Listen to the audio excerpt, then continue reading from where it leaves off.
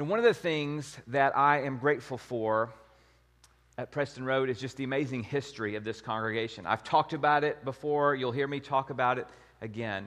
And a particular part of that is all those who have served in this role, the preaching role, in the past.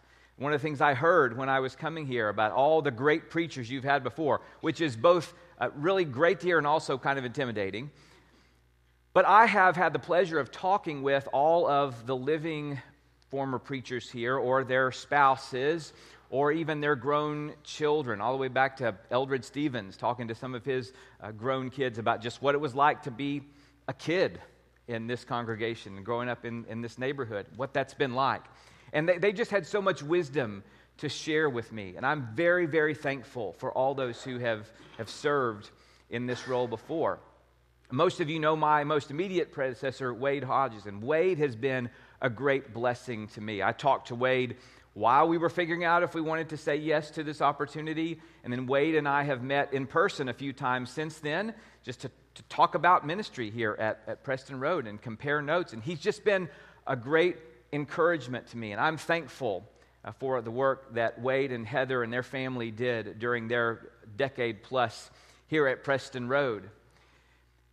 One of the things I did was watch some of the sermons that you heard during his time and during the interim. And I will never forget watching Wade's final sermon, because he just had some wonderful things to say about you.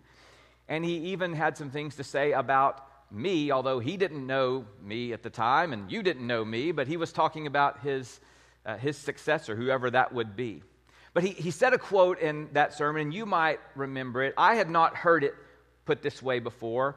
I know it wasn't original to Wade, but I'm so grateful that he said it, because I've never forgotten it. See if you remember this quote that he said. He said, "Expectations are premeditated resentments or disappointments." And I had not heard it put that way before, but that made so much sense to me when he said it.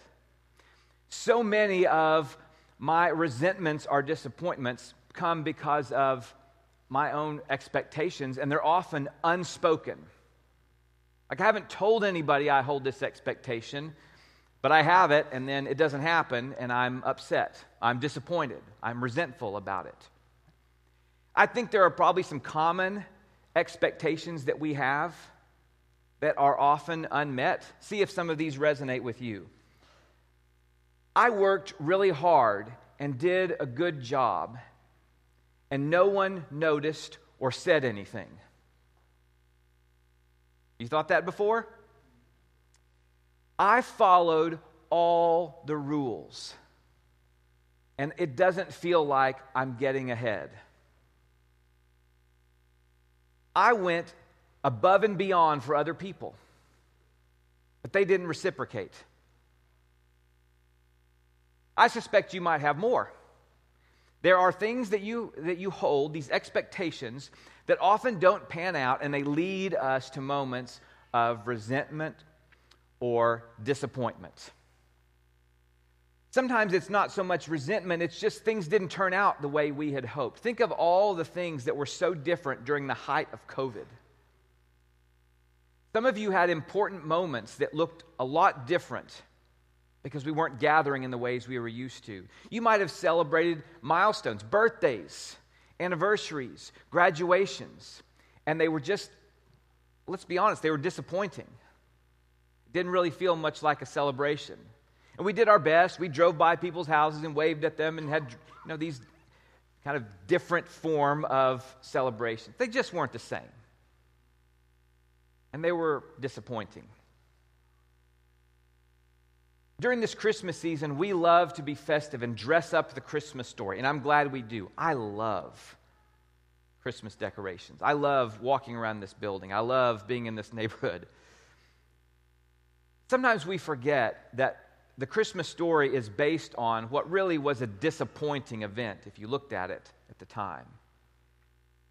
It wasn't that great for Mary. It wasn't that great for Joseph. It wasn't that great that first Christmas.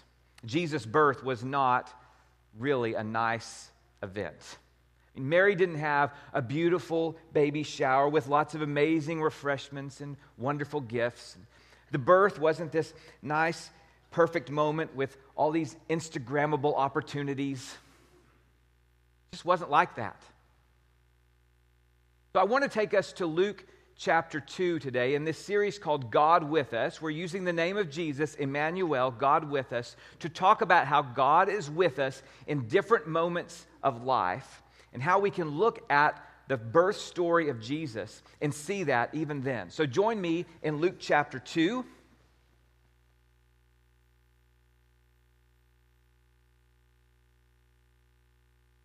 Luke writes this: "In those days, Caesar Augustus issued a decree that a census should be taken of the entire Roman world. This was the first census that took place while Quirinius was governor of Syria, and everyone went to their own town to register." So Luke sets the stage again. He says that this was during the time of Augustus Caesar. You remember last week, it was in the time of Herod, an oppressive tyrant, king of the Jews. And now Luke is reminding us of the Roman ruler on the scene, Augustus Caesar. He was the adopted son of Julius Caesar that came to power violently. And at some point, Julius Caesar began to be referred to as God. Well, if Augustus Caesar is his son, what do you think he began to be referred to? The Son of God. There's some tension brewing here. And Augustus proclaimed that he brought peace and justice and that he was the Savior of the world. Well, that claim will be challenged. So we've got a difficult, brutal Roman tyrant on the scene. Now, not as bad as some of the ones who will follow later. We can get into Nero another time. But he issues a decree for a census. And this is not just about neutral number counting. A census was a way to take inventory of who might be added to the tax rolls. It was a way for the government to extort more money from people. We know that taking a census was viewed this way because in Acts, Luke tells us about a man named Judas the Galilean who ignites a rebellion because another census order is given. This isn't just a way to count numbers, it's a way to get more money from the people. This is the scene that's happening that brings Joseph and Mary to Bethlehem. So we continue the story. Joseph also went up from the town of Nazareth in Galilee to Judea, to Bethlehem, the town of David, because he belonged to the house of the line of David. He went there to register with Mary, who was pledged to be married to him and was expecting a child. So here we have this time of upheaval, of power struggle. Here's this tiny little nondescript couple who has to travel a great distance because of an edict issued far, far away. And I wonder what it felt like for Joseph and Mary, as she is very pregnant, to make this journey and go back to Joseph's hometown. Some of you are planning holiday trips to go stay with extended family. And you may have mixed feelings about that. I'm not going to ask you to raise your hand because some of those extended family members might be in this room. But it's not always an easy event to go and stay in a house full of people that you see only occasionally, especially if, let's just be honest, you married into that family. Now, I want to be very clear. My in-laws often watch this service. We will be there after Christmas, and I am looking forward to this, okay? Let's just put that to rest right now. But I'm just imagining the journey that they might take. They have to go stay with Joseph's family a couple days away, travel in difficult circumstances. Might not be what they had pictured for the birth of this child. But here comes this ruling, and they're going to travel there and maybe have their child in a very different way than they might have been talking about. And so then, verse 6, while they were there, the time came for the baby to be born. And she, this is Mary, gave birth to her firstborn, a son, and she wrapped him in cloths.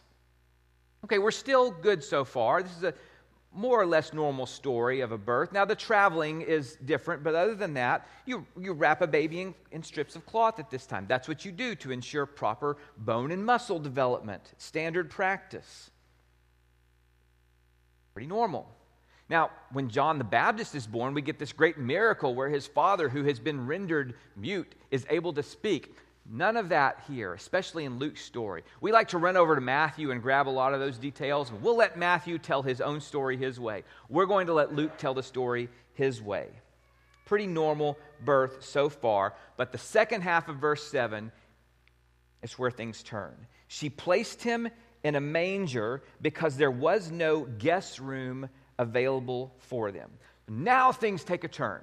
This is not a normal birth, even in the first century. You may have these articles that come across your social feeds, these news articles. I see them most years that say, there was no inn, it was a guest room, and they give all these details. And I'm for accuracy. We're going to talk about accuracy, but not as a way to say, you've been wrong about Christmas your whole life. Look how dumb you are. I don't like that. We have our Christmas scenes, and I love them. And yes, we may have some details that have gotten lost through the centuries, but we're going to be okay. But I do think getting this part accurate makes a difference in this story. So, we have heard the phrase, no room at the inn, I-N-N. An inn in the first century was a roadside stop between two towns. Luke knows the word for inn. He uses it in the Good Samaritan story. The inn is where the Good Samaritan paid for the man who'd been beaten up to stay. It's temporary lodging, often between two towns. Luke knows that word. He uses it there. He does not use it in this story.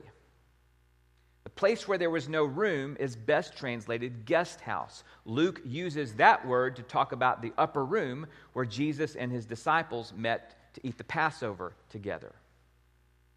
And that was a room in a house. So look at this picture of a typical first century home.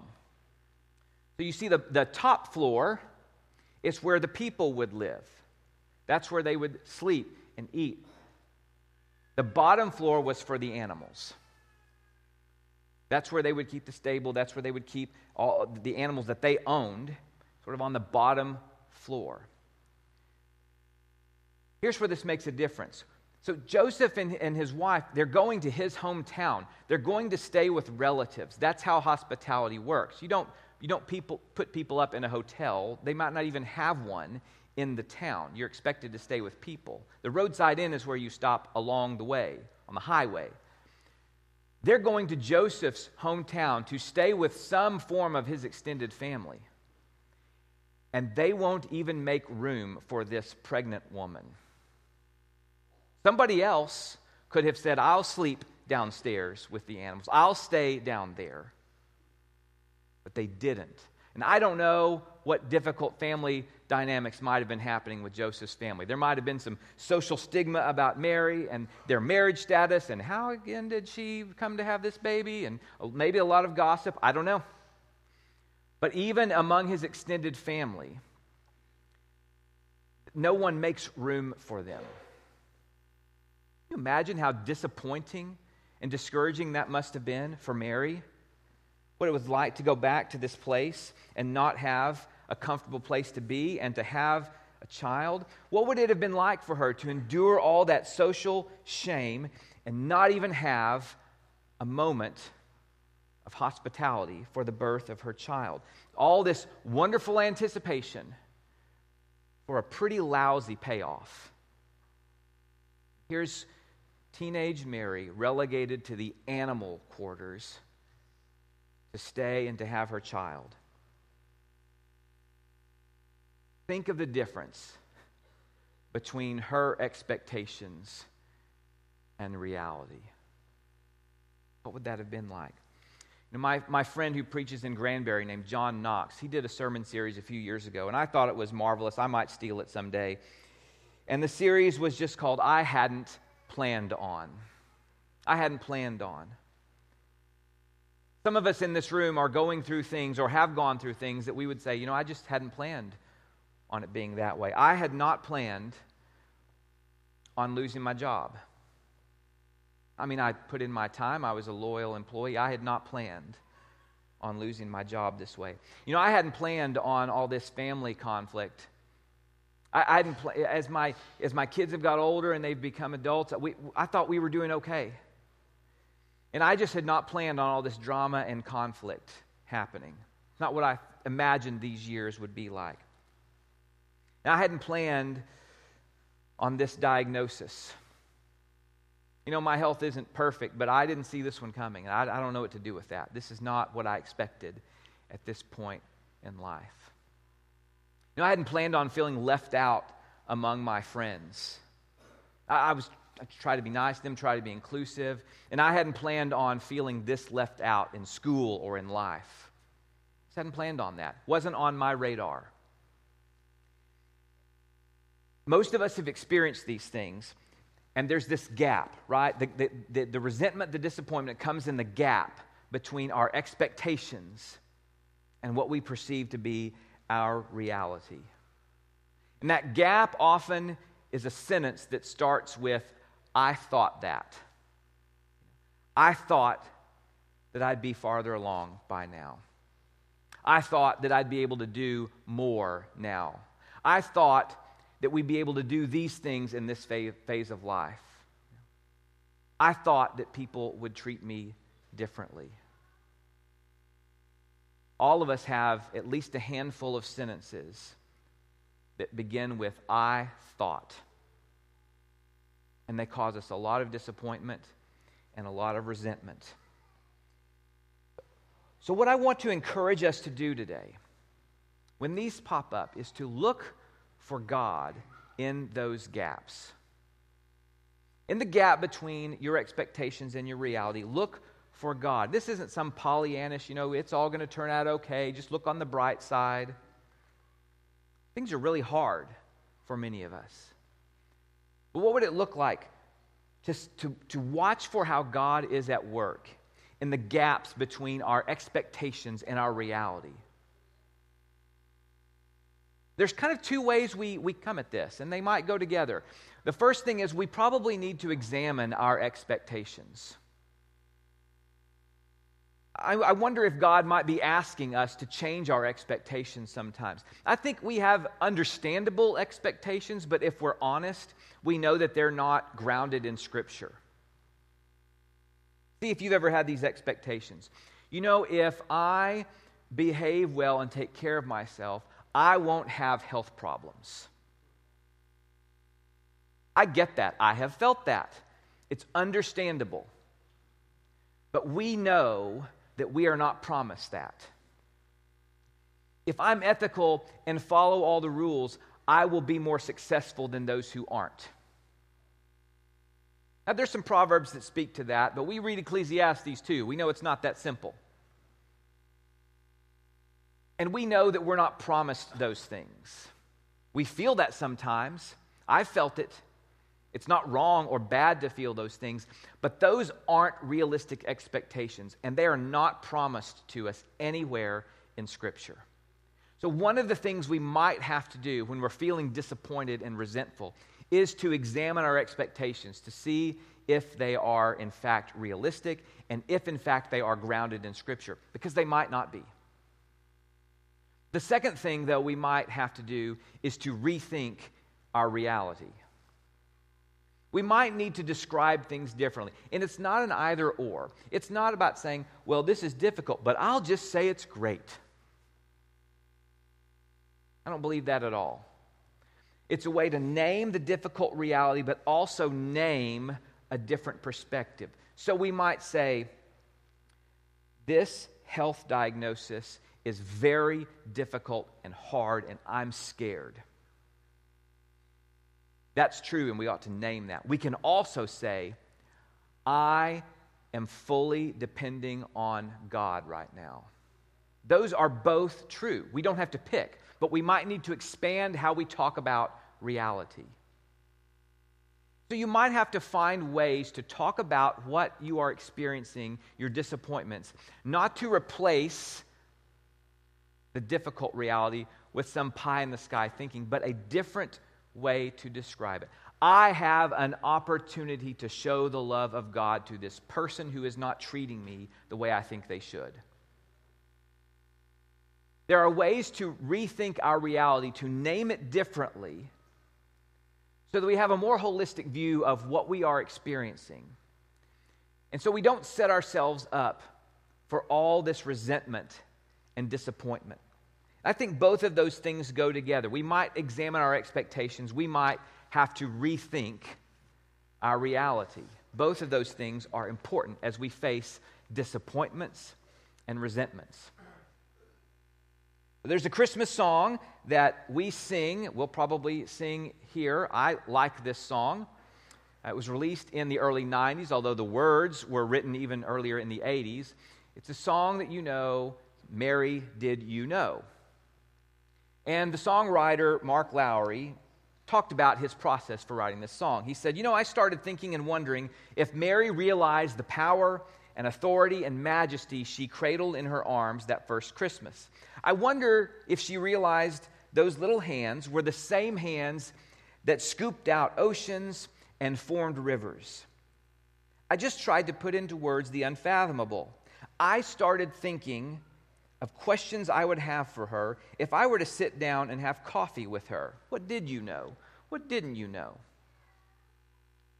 Now, others have rightly given us a broader perspective on this song. Michael Frost, who's a theologian, said, it's the most sexist Christmas song ever written. It treats her like a clueless child. Can you imagine a song that asks Abraham 17 times if he knew he'd be the father of a great nation?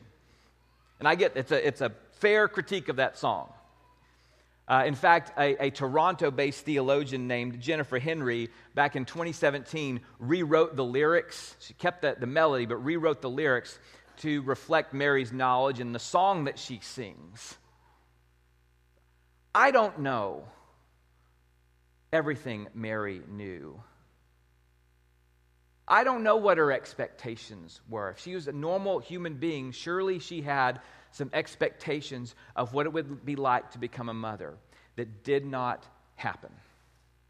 Surely she felt some disappointment. I bet there was a gap between Mary's expectations and the reality of how she gave birth. But I do know that Mary was clear-eyed about reality. You can't read the song that she writes and sings and think that she didn't know what was going to happen.